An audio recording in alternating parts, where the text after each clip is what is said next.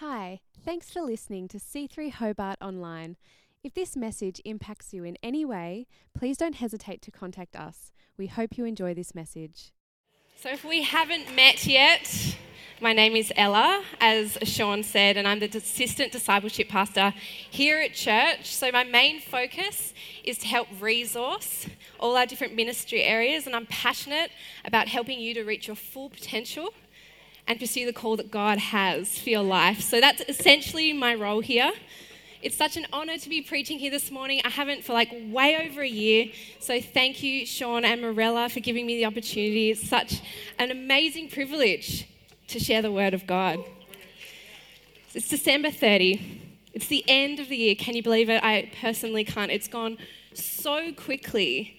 But as the year starts to come to an end, I'm the kind of person that gets really contemplative. I start thinking about the year gone and I start thinking about the year to come. And not everyone is like that, but I'm the kind of person who's pretty big on New Year's resolutions. I like to set goals and I like to plan things out and I like to sort of figure out what I can achieve and what I have achieved and all that kind of thing. And I'm sure there's a lot of you here who don't like to do that. Not everyone's the same. It says a lot about my personality type. But we all have certain hopes and dreams, right? We have things that we want to do or hope to do or plan on doing. And we set ourselves expectations, and sometimes they're achievable and sometimes they're not, as we all know. They say that the best kinds of goals are very time-specific and measurable and attainable, but what about those dreams that are out of our hands? Those hopes and dreams that we have buried in our hearts. And really, the only thing we can do for those kinds of dreams are just pray for them. And whether we do that or not is a whole other matter. You know, I have a few of those, and every year I think, maybe this is the year.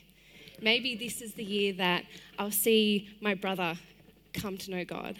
Maybe this is the year that I'll meet that love of my life. Maybe this is the year that I'll get that creative download and know what I want to write my future book about. But to be honest, I actually don't like having hopes and dreams that much.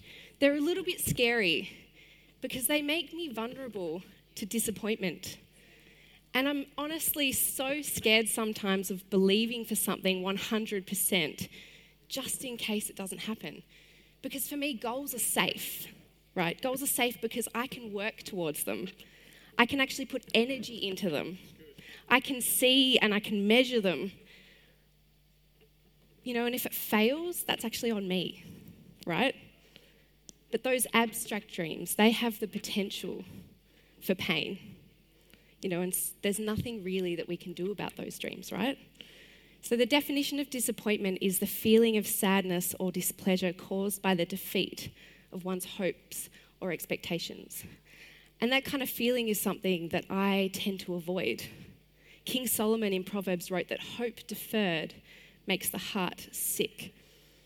And as I've contemplated this past year, I've had quite a lot of that feeling, quite a lot of disappointment. And my time over the past few months has really been trying to figure that out and figure out how I can live actually in the aftermath of disappointment. To figure out how I can actually overcome some of the grief that I've experienced over this past year. And how I can actually cling on to God when I haven't really wanted to. I haven't got it all figured out yet, but God has taught me a few things, and so that's what I want to share with you this morning. So what can we do when we get disappointed, when things aren't turning out the way that we planned? There's one guy in the Bible who knew especially quite a lot about disappointment, and that's, of course, Job. So of those of you who don't know Job, he suffered total disaster. He lost all his children, he lost all his property, and he was inflicted with all these diseases. And his friends assumed that what had happened to him was just him being punished for sin. But he knew that wasn't the case. He knew God. But he still didn't understand why this was happening to him. And I think what is really incredible about Job is that rather than walk away from God as I'm sure many would do in his situation, he actually boldly challenges God. He says in chapter 10, verses 1 to 2, I loathe my very life. Therefore, I will give free rein to my complaint and speak out in the bitterness of my soul. I will say to God, do not condemn me, but tell me what charges you have against me. Does it please you to oppress me? And he goes on to lament in verse 18, which is really intense. Why then did you bring me out of the womb? I wish I had died before anyone saw me. If only I had never come into being or had been carried straight from the womb to the grave. Are not my days almost over? Turn away from me so that I can have a moment's joy before I go to the place of no return, to the land of gloom and deep shadow, to the land of deepest night, of deep shadow and disorder, where even the light is like darkness. Whoa. That's all I can say. Whoa. It's heavy stuff, right? This guy knew disappointment. This guy knew grief. This guy knew pain. But what I think is really cool about the book of Job is that it's actually considered to be the oldest book in the Bible and the first book ever written, which when you think about it reveals a few things. First of all, God is not afraid of looking bad, and he's not intimidated by our questions that come out of our disappointments. In fact, he actually encourages it. You know, we read in Job that God would prefer that we complain, contend, and wrestle with God rather than turn away from him. Author Philip Yancey says in his book, Disappointment with God, we need to throw at God our grief, our anger, our doubt, our bitterness, our betrayal, our disappointment, because he can absorb them all. As often as not, spiritual giants of the Bible are shown contending with God. They prefer to go away limping like Jacob rather than shut God out. In this respect, the Bible prefigures a tenet of modern psychology. You can't really deny your feelings or make them disappear. You might as well express them. God can deal with every human response save one. He cannot abide the response I personally fall back on instinctively, which is an attempt to ignore him or treat him as though he does not exist. You can see this as you read through the book of Psalms as well, a book of poetry that spans the entirety of the human conditions. The Psalms rage at God. Sometimes it cries out to God. It praises God. It questions God and it worships God. Psalm 42, which is a psalm very close to my heart. I actually have a tattoo of that psalm on my leg.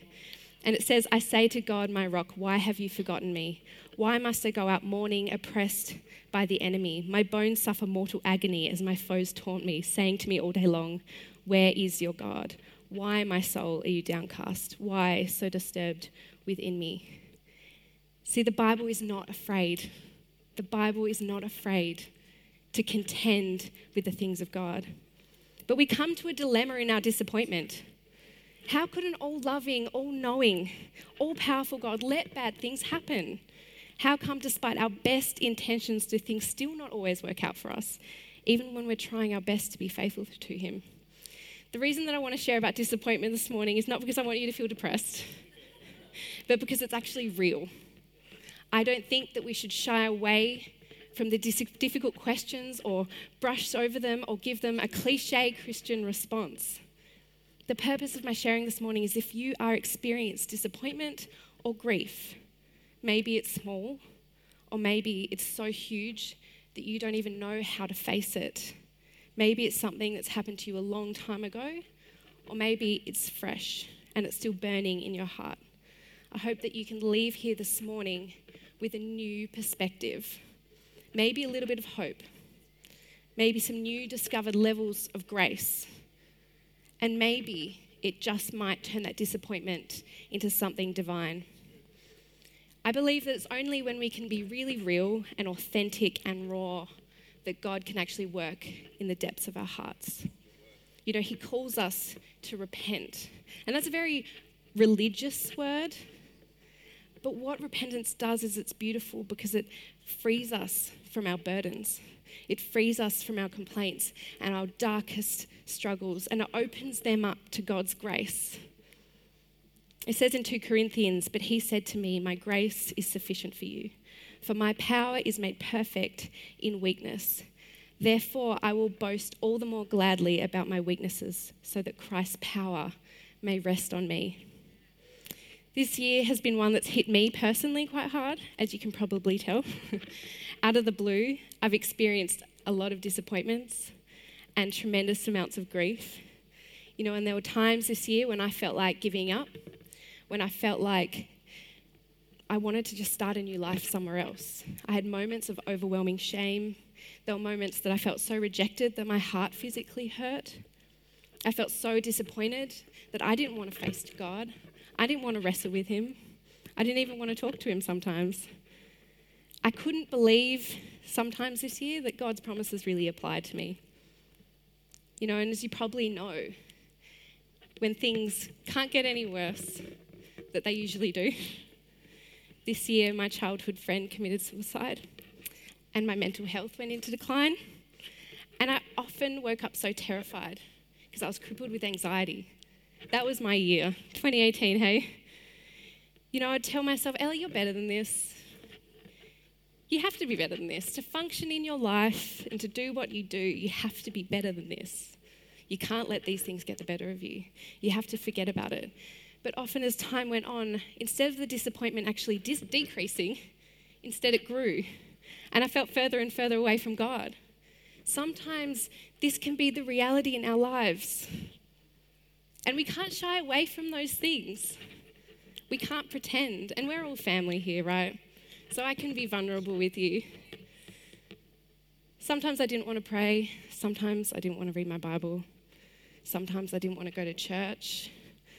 I didn't want to talk to anyone about it, that's for sure. All the pastoral wisdom in the world and all the lessons that I've learned over the years really didn't help me much to get out of the hole that I was in. And it wasn't a situation that I dealt well with. Isn't that funny? I'm not perfect. I didn't do any of the right things. And if someone had come to me for advice on things like this, the things that I would have told them, I definitely didn't do. Bit of a hypocrite over here. There were times when I would be at the back of the auditorium in this room and I'd be standing in worship and just felt so disconnected and so overcome with grief. And yet, I knew even then that one day I would stand up here on this stage and I would tell you that there is hope. There is hope. There is hope in the darkest parts of your life. Hope remains. And that is the story of my life. No matter how dark things have been for me, no matter how dark things can be for you, hope always remains. The reason that God would rather we wrestle with him rather than lose faith in him is because without him, we'll fill that void with other things. We'll let other things be in that driving seat of our lives. We'll let other things fill us up, but they will ultimately leave us empty. Whether it's criticism, narcissism, temptation, or sin. Because where there is the absence of faith and the absence of hope, doubt and fear can sneak in. As Philip Yancey mentioned, God would prefer us to be like Jacob in the book of Genesis and wrestle with him all night and come out with a limp than not bother with him at all. So how do we cling on to God and the hope that Jesus brings when disappointment tries to drive us away? How do we keep our eyes fixed on him when things don't turn out the way that we thought they would? How do we remain faithful when years like this happen? Because they will happen. Solomon writes in Ecclesiastes 3:11 that God has written eternity on our hearts. So with that in mind, what does disappointment mean? It means that God has actually fashioned us with a mechanism of hope. He alone has the power to forever wipe away tears. He alone has the ability to satisfy the deepest longings of our souls. Only Jesus can heal our sick hearts. The beautiful part is that the deferment of hope, when we're feeling disappointment, it only adds to the bliss of fulfillment. So it's worth the wait. The one thing that I know, without a shadow of a doubt, is that no matter how dark things can get, no matter what has happened, there is always hope. Hope is there whether we feel it, hope is there whether we see it, hope is there whether we acknowledge it or not. The hope that Jesus Christ gives to us exists It is eternal and it's actually internal. No external thing can take it from us. As Martin Luther King Jr. said, only in the darkness can you see the stars. And he also said that we must accept finite disappointment but never lose infinite hope. You know, a symbol that often comes to mind when I think of unfulfilled hopes is like a wishing well. You know, it paints a picture that isn't actually all that hopeful. We throw in our spare change and we wish for something, but it actually just joins other unfulfilled dreams in a watery grave. There's no redemptive value or investment, it just collects algae. And then you go on with your life, longing for something that may or may not happen. But the kingdom of God actually operates very differently. His detailed plan says that deferred hopes do so much more than collect that pond scum. Each rejection, every heartache, all the missed opportunities are actually invested. They are sown like seeds that will have their time to bring forth fruit. That fruit may be simple, like time spent with Jesus. As you walk through that healing process, maybe it looks like a tender heart that will learn to comfort others. Or maybe it's thicker skin, which means you're ready for the next thing that life throws at you. But we all find that in Jesus. In his book, The Liturgy of Liberation, Theo George Jennings says of Jesus, he comes to liberate. He liberates the blind from darkness, the lame from immobility, the sick from disease, the possessed from madness. He shatters the bond of custom and class. He breaks open the iron structures of legalism. He summons the dead to life. He transforms water into wine and death into life. He announced deliverance to the captives and sets liberty to those who are oppressed. That's what Jesus can do. And we can know for sure, despite how we feel, that no ache will be wasted in the kingdom of God. It has a purpose. If you feel like you've been hit with disappointment after disappointment after disappointment, know this: God will actually use it. He uses everything. He uses everything. He uses our brokenness. He uses our weaknesses. He uses our mistakes, and he turns them into glory. That ache actually means growth if you're following Christ. Longing reminds believers that ultimate satisfaction is waiting in what's to come. So we should continue to prayerfully yet prudently hope for good things. Those hopes and dreams that I mentioned earlier that I don't want to have, we've got to have them. We've got to offer them up to God and trust that he has a purpose for it, either in the heartache or the fulfillment. It's like, as John Piper says, darkness comes. In the middle of it, the future looks blank. The temptation to quit is huge. Don't. You are in good company. You will argue with yourself that there is no way forward, but with God, nothing is impossible. He has more ropes and ladders and tunnels out of pits that you can conceive. Wait, pray without ceasing, hope. We've got to hold on to hope. Samuel Smiles says that hope is like the sun, which as we journey towards it casts the shadow of our burden behind us. I'll be honest though, if I'm given a choice, I'd choose to live in a very safe bubble where there is no disappointment, there is no pain, there is no grief. But that's not the reality, is it? And it never will be. God never promised that I'd ever get what I want, or that my days would be easy, or that I wouldn't suffer, or that he'd let me skip the bad parts of life. And that's where disappointment can come in. And it hits the hardest when I actually confuse what I think God owes me with what he actually told me. So he said I should give thanks, 1 Thessalonians 5:16-18. Rejoice always, pray continually, give thanks in all circumstances, for this is God's will for you in Jesus Christ. He says he understands my challenges, Hebrews 4:16. For we do not have a high priest who is unable to empathize with our weaknesses, but we have one who's been tempted in every way, just as we are, yet he did not sin. He says, I would not be crushed, 2 Corinthians 4:8-9. We are hard pressed on every side, not crushed, perplexed, but not in despair, persecuted, but not abandoned, struck down, but not destroyed. He said I'd never be alone, Psalm 139:8. You know when I sit and when I rise. You perceive my thoughts from afar. You discern my going out and my lying down. You are familiar with all my ways. You hem me in behind and before. You lay your hand upon me. Where can I go from your spirit? Where can I flee from your presence? If I go up to the heavens, you are there. If I make my bed in the depths, you are there. God actually said he would use my grief, 1 Peter 1:6-7. In all this you greatly rejoice. Now for a little while you may have had to suffer grief of all kinds of trials.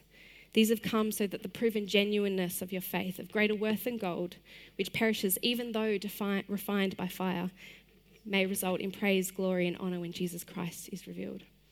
He says that he is enough. Philippians 3:8, indeed I count everything as a loss because of the surpassing worth of knowing Jesus Christ, my Lord. He says he uses our trials to grow us, Romans 5:3-5. Not only that, but we greatly rejoice in our sufferings, knowing that suffering produces endurance, and endurance produces character, and character produces hope. And hope does not put us to shame because God's love has been poured into our hearts through the Holy Spirit who has been given to us. He says sometimes we don't understand what he's doing. He says that he has good plans for me. He says he is with me in my disappointments. He says that this feeling won't last forever. He says that he will use my pain, and he says that we will not fall. He says a lot. God says a lot about this human condition of grief and disappointment. And God doesn't owe us anything because he's already given us everything. You know, we are wired to be a people of hope.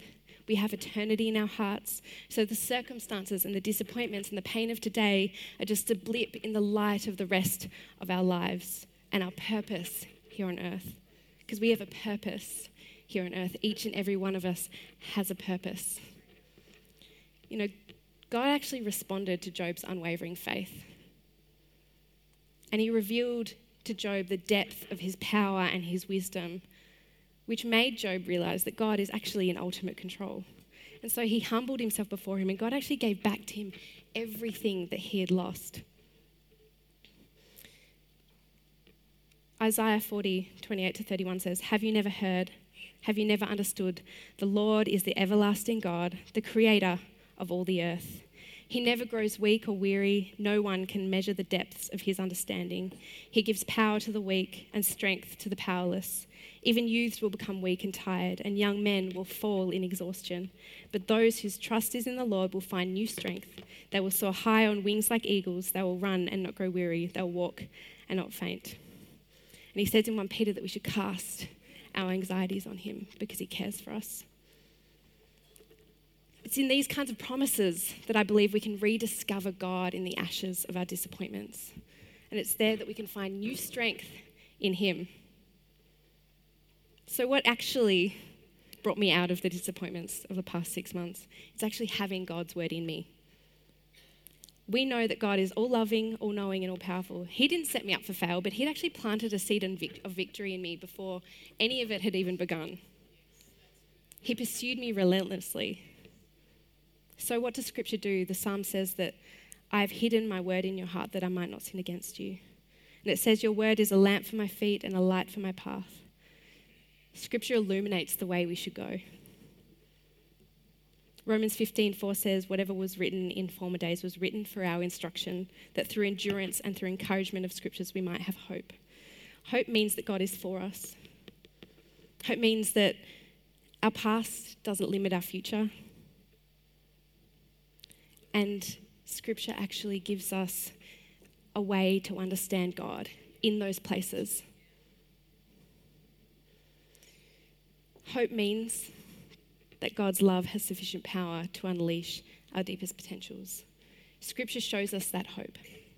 You know, one of my favourite stories in the Bible is a story of a man who, before he met Jesus, lived a solitary life in this emotional and spiritual anguish. He lived in exile among the tombs, and he was naked, and he would cry and cut himself with stones. And one day, Jesus actually stepped into this man's anguish and freed him from his afflictions. And so this man was transformed from being naked and afflicted into being clothed and in his right mind. And so that story of hope that actually demonstrates for us the power of Jesus is available to us today. You know, it's captured in this biblical word called salvation.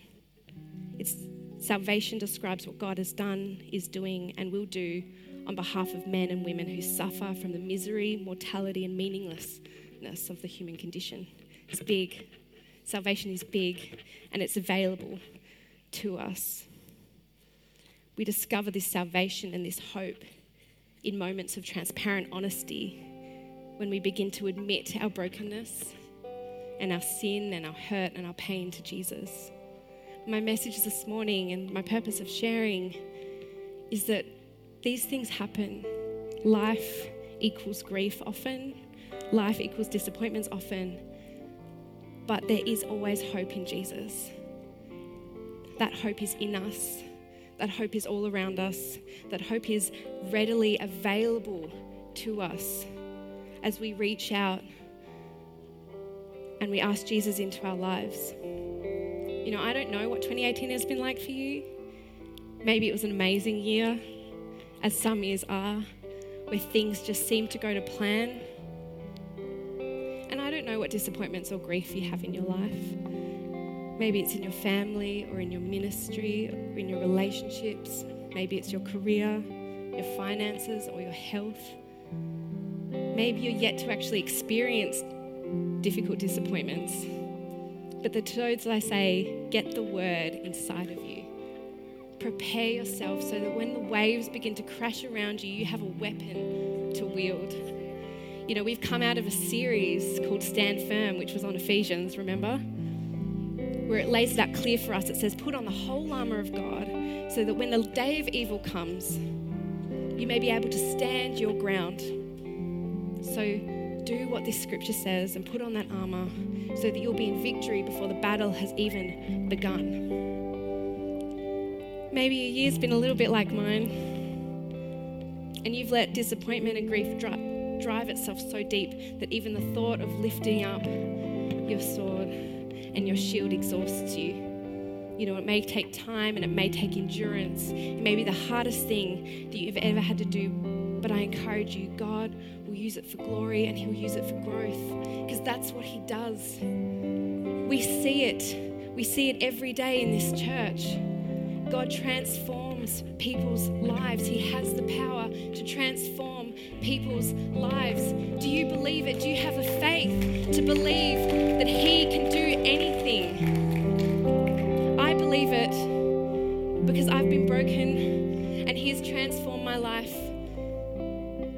I'm sure there's many people in this room who know the power of Jesus and who have the same testimony as me, who've been able to see hope through pain, who've been able to see hope through grief, and who've come out the other side.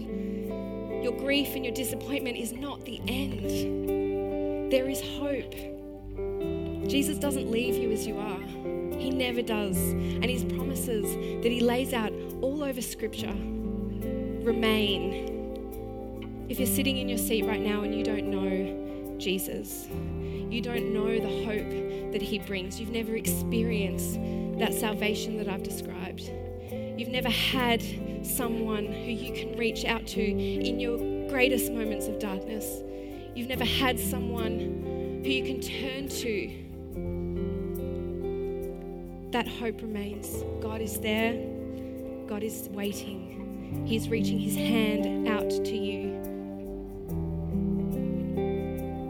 I want to give you an opportunity to say yes to God, to actually turn your eyes to Him and to reach out to Him.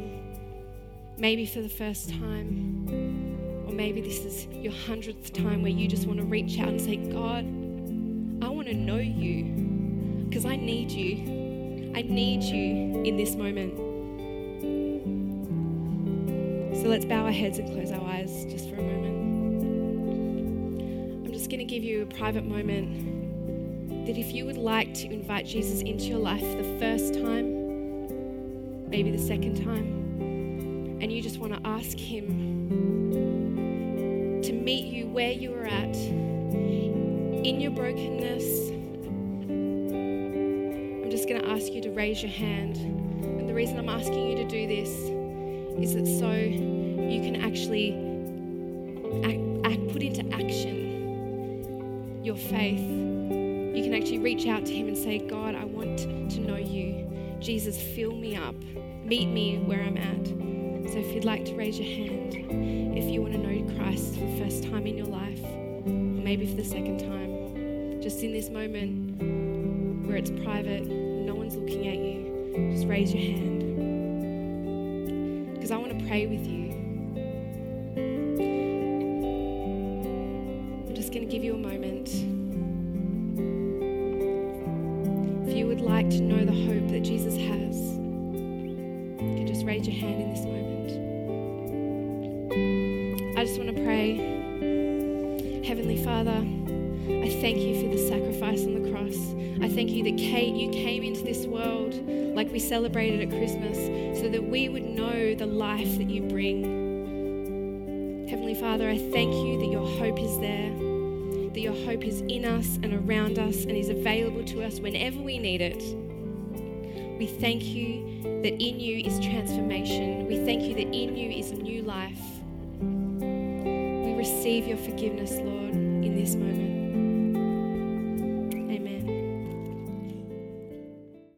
Thank you for listening to C3 Hobart Online. If this message has impacted you in any way, please don't hesitate to contact us at c3hobart.org.au.